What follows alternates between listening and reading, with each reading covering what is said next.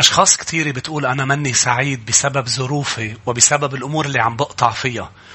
لكن اليوم رح نتأمل مع بعضنا يا أحبة بأنه مش الظروف اللي هي سبب فرحنا أم تعاستنا، بل أفكار براسنا وطريقة تفكير الرب يسوع بده يغيرها. دائما الرب يدعونا بأنه نغير أفكارنا، بأنه نسمح له أنه بكلمته يكون عم يشتغل على أفكارنا، لنكون عم نجدد الذهن، لنعيش الحياة اللي هو مات على الصليب لكي يعطينا إياها. قبل ما نفوت بأسباب يا أحبة، بدي إياك تعرف وبدي إياك تعرفي بأنه الرب بده إياك تكون فرحان. الرب مشيئته إنك تفرح بكل الأوقات وبكل الظروف. وأنا رح أكون عم بعدد آيات، رح أكون عم بقرأ آيات بطريقة سريعة. إذا حابب تتأمل فيهم فيك تكون عم تكتبهم عندك المراجع وترجع تتأمل فيهم، لنشوف مع بعضنا كيف مشيئة الرب إنه شعبه يكونوا فرحانين بكل الأوقات. برسالة تسالونيكي الأولى الإصحاح 5 والآية 16 للآية 18 بنقرأ عن مشيئة الرب لنا. بإحدى الآيات بتقول افرحوا كل حين، بيقول صلوا بلا انقطاع، بيقول اشكروا على كل شيء، وبيقول افرحوا كل حين لأن هذه هي مشيئة الله في المسيح يسوع من جهتكم. شو مشيئته؟ هل مشيئته نحزن؟ هل مشيئته نتألم؟ لا، مشيئة الرب أن نفرح كل حين. بمزمور 30 والآية 11 حولت نوحي إلى رقص لي، حللت مسحي ومنطقتني فرحا. الرب بده يلبسك الفرح، الرب بده يحول نوحنا إلى رقص، هذه مشيئته. مزمور 105 والآية 3 افتخروا باسمه القدوس لتفرح قلوب الذين يلتمسون الرب. بمعنى الرب عم بيعلن انه اذا التمستني، اذا جلست معي، قلبك رح يفرح. مزمور 97 والآية 12 افرحوا ايها الصديقون بالرب، احمدوا ذكر قدسه، انه امر من الرب ان نفرح. افرحوا ايها الصديقون. بتثنية 16 والآية 15 7 أيام تعيد للرب إلهك في المكان الذي يختاره الرب، لأن الرب إلهك يباركك في كل محصولك وفي كل عمل يديك، فلا تكون إلا فرحا. قديش رائع هذه الآية بتثنية. الرب عم بيقول أنا ما بدي إياك إلا فرحان. لازم نشوف هذا الحق لأنه بيحررنا. الرب ما بده يانا تعساء، بده يانا فرحين. نحمية 12 والآية 43 وذبحوا في ذلك اليوم ذبائح عظيمة وفرحوا لأن الله أفرحهم فرحا عظيما، وفرح الأولاد والنساء أيضا، وسمع فرح أورشليم عن بعد. الرب بده يفرحك فرح عظيم. الرب بده عن بعد الناس تسمع صوت فرحك. صدق ووثق، هذه مشيئة الرب. فيليبي 2:18 وبهذا عينه كونوا أنتم مسرورين أيضا وافرحوا معي. فيليبي 4:4 افرحوا في الرب كل حين. بولس الرسول عم بيقول وهو بالسجن وهو بظرف صعب، عم بيقول افرحوا بالرب كل حين، وأقول أيضا افرحوا. بولس ما كان عم بيتفلسف، بل الوحي عم بيكتب من خلاله بأنه أنت قادر تفرح على الرغم من الظروف الصعبة اللي عم تقطع فيها. ليش قادر افرح وكيف قادر افرح؟ طب ما الفرح هو مشاعر وأنا بضيقة ما عم بقدر افرح. لا، الفرح هو مش مجرد مشاعر، الفرح متصل بطريقة تفكير. اليوم الرب عم بيقول لك ويقول لك أنا بدي إياك تفرح بقلب هذه الظروف إن كانت جيدة أم مش جيدة، لما بتغير أسلوب تفكيرك. لأنه أشخاص بتفكر بطريقة معينة، وهذا النوع من الأفكار بيجيب التعاسة. ليس فقط الظروف، أم بالحقيقة ليس الظروف. ما هي طريقة الأفكار اللي بتجيب حزن؟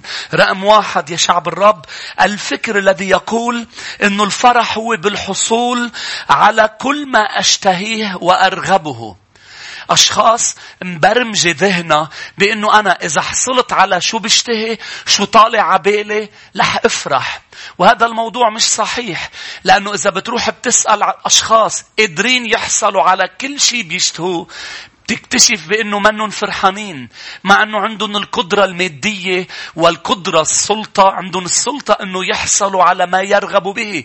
أنت مفكر بأنه إذا حصلت على كل شيء بدي إياه رح أفرح. وهذا خاطئ. لما بندرس عن سليمان الحكيم اللي كان أغنى رجل بأيامه على الأرض، وكل شيء اشتهاه، كل شيء رغبت فيه نفسه حصل عليه، من ممتلكات، من نساء، من أمور جنسية، عاطفية، مادية. هل سليمان وصل للفرح؟ لا. هذا دليل بأنه الفرح مش متصل بهذا الفكر الخاطئ. إذا بنفتح جامعة الإصحاح 2 نقرأ بالآية الأولى. طبعا لما بنقرأ بجامعة 2 نقرأ عن نقرأ العنوان بطل اللذات. يعني قد ما تحصل على لذات مش رح تفرح. خلونا نقرأ مع بعض مجموعة آيات. قلت أنا في قلبي هلم أمتحنك بالفرح فترى خيرا، وإذ هذا أيضا باطل. للضحك قلت مجنون، وللفرح ماذا يفعل؟ افتكرت في قلبي. راح يفكر بقلبه. الفرح متصل بالتفكير. أعلل جسدي بالخمر، وقلبي يلهج بالحكمة، وأن آخذ بالحماقة، إنه بالخمر، وأن آخذ حتى أرى ما هو خير لبني البشر حتى يفعلوه تحت السماوات مدة أيام حياتهم. فعظمت عملي، بنيت لنفسي بيوت، مش بيت واحد. جبت قد ما بدي بيوت. طالع عبالي بيت بالجبل، طالع عبالي بيت بهالمنطقة، طالع عبالي بيت بهالبلد. بتلاقي اليوم حوالينا الأغنياء تبع العالم، بتلاقي عنده بيت بفرنسا، بيت بأمريكا، بيت بالجبل، بيوت. سليمان قال جبت بيوت، غرست لنفسي كروم، عملت لنفسي جنات وفراديس، غرست فيها أشجار من كل نوع ثمر. عمل أشجار وزرع من كل أنواع. عملت لنفسي برك مياه لتسقى بها المغارس المنبتة الشجر. قنيت عبيد وجوارم، وكان لي ولدان البيت، وكانت لي أيضا قنية بقر وغنم أكثر من جميع الذين كانوا في أورشليم قبلي. جمعت لنفسي أيضا فضة وذهب، خصوصيات الملوك والبلدان. اتخذت لنفسي مغنين ومغنيات. شوف الترف بالحياة. وتنعمات بني البشر، كل تنعمات بني البشر، سيدة وسيدات. فعظمت وازددت أكثر من جميع الذين كانوا قبلي في أورشليم، وبقيت أيضا حكمتي معي. مهما اشتهت عيني. بدي أوصل لهالآيات. هذا فكر خاطئ بأنه أنت رح تفرح، رح توصل إلى السعادة إذا كل شيء اشتهته عينك بتجيبيه. لا، مش مزبوط. مهما اشتهت عيناي لم أمسكه عنهما، لم أمنع قلبي من كل فرح، لأن قلبي فرح بكل تعبي، وهذا كان نصيبي من كل تعبي. ثم الآية 11 التفت أنا إلى كل أعمال التي عملتها يداي، وإلى التعب الذي تعبته في عمله، فإذا الكل باطل وقبض الريح ولا منفعة تحت الشمس. هل فينا يا أحبة نكون حكماء؟ الفرق بين الذكي والحكيم. الذكي هو اللي بيغلط وبيتعلم من غلطه. الحكيم اللي بيتأمل بالآخرين وبيتعلم منهم. هل فينا نكون حكماء ونتعلم من سليمان الحكيم؟ ما نلحق شهواتنا ورغباتنا ونفكر إنه بس نحصل. ما تنطر لا تحصل على أمور أنت بتشتهيها لا تفرح. فيك تفرح الآن. سليمان حصل على كل شيء. كان عنده القدرة المادية وعنده السلطة كملك يحصل على اللي بده إياه من بشر ومن ممتلكات. وصل للسعادة؟ لا أبدا. بل قال إنه قبض الريح. مثل واحد عم بيحاول يلقط الريح. فيك تلقط الريح؟ فيك تمسك الرياح؟ إذا لحقت شهوات ورغبات وأمور مثل واحد عم يلقط الريح. جيب غرض، جيب شيء، رح تكتشف انه فرحك بالمسيح مش فيه. تلحقه، تحصل عليه، تكتشف انه مثل الهوى. تلقطه بإيدك، ما جاب لك الشيء اللي كنت مفكر رح يجيب لك ايه. إذا الفرح مش متصل بالغراض، بالممتلكات. الفكر الثاني يا أحبة، وأنا بدي اكتفي بالفكر الثاني لليلة بتأملنا. والأسبوع الجاي رح نكون عم نكمل ببرنامج وجدت كنزا الأفكار الأخرى اللي لازم نغير طريقة تفكيرنا ونشبه كيف الرب بيدعينا نفكر بكلمته. الفكرة الثانية اللي الناس بتفكر بأنه أنا إذا بوصل لهالموضوع بصير فرحان، اللي هو أنا إذا كنت شخص آخر رح أفرح. أنا إذا كنت مثل فلان، أنا إذا كنت مثل فلانة، أنا إذا كنت ضعيفة مثل فلانة، أنا إذا كنت طويل مثل فلان، أنا إذا عيوني خضر، أنا إذا ذكي بمدرستي ناجح، أنا إذا برنم مثل فلانة حتى بعالم الإيمان، أنا إذا بوعظ مثل القسيس، أنا لا هولي مش مزبوطين. مش هولي اللي بيجيبوا الفرح. الفرح الحقيقي إنك تكون الشخص اللي خلقك يسوع إنك تكونه. الفرح الحقيقي انك تكوني قبلانة نفسك وعم تنظري لنفسك بانك مصنوعة بدهشة واعجاز، بانه الرب لما خلقك كيف انت بهالفكر بهالشخصية. طبعا الرب بده يغيرنا لنشبهه، الرب بده يشتغل علينا، واكيد مش غلط انه نتطلع باشخاص ويكونوا قدوة لنا، بس مش نقول فرحنا متعلق بانه نحن نكون اشخاص اخرين. لا ابدا يا احبة.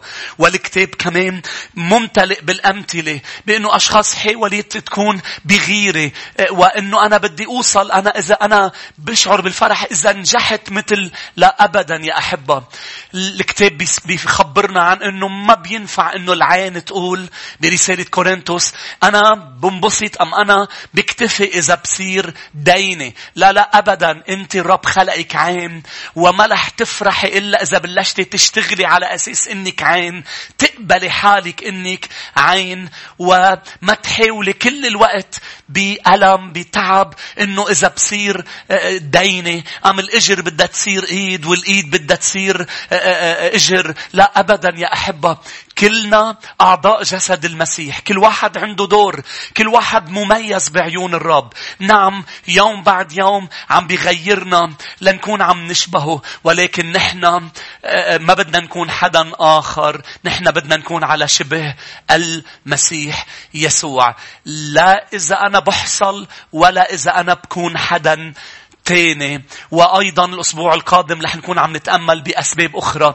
مثل واحد من الأفكار الغلط هي أنا إذا بكون بمحل آخر، أنا إذا بكون بأمريكا، أنا إذا بكون بلبنان، أنا إذا بكون بهيدا البلد، إذا بغير موقع بفرح. وكتار بيروحوا على موقع آخر وبيكتشفوا أنه هذا الفكر خاطئ. الفرح ببلش من مطرح ما أنت، بمين أنت. الفرح ببلش باللي عندك إيه، إنك تكون شاكر للمسيح يسوع وتقول له يا رب أنا اليوم بدي غير طريقة تفكيري بوسط ظرفي، بدي أكون فرحان. ليه؟ لأنه مشيئتك لإلي أن لا أكون إلا فرحا. ربي يبارككم يا أحبة. نتلاقى الأسبوع القادم. الرب معكم.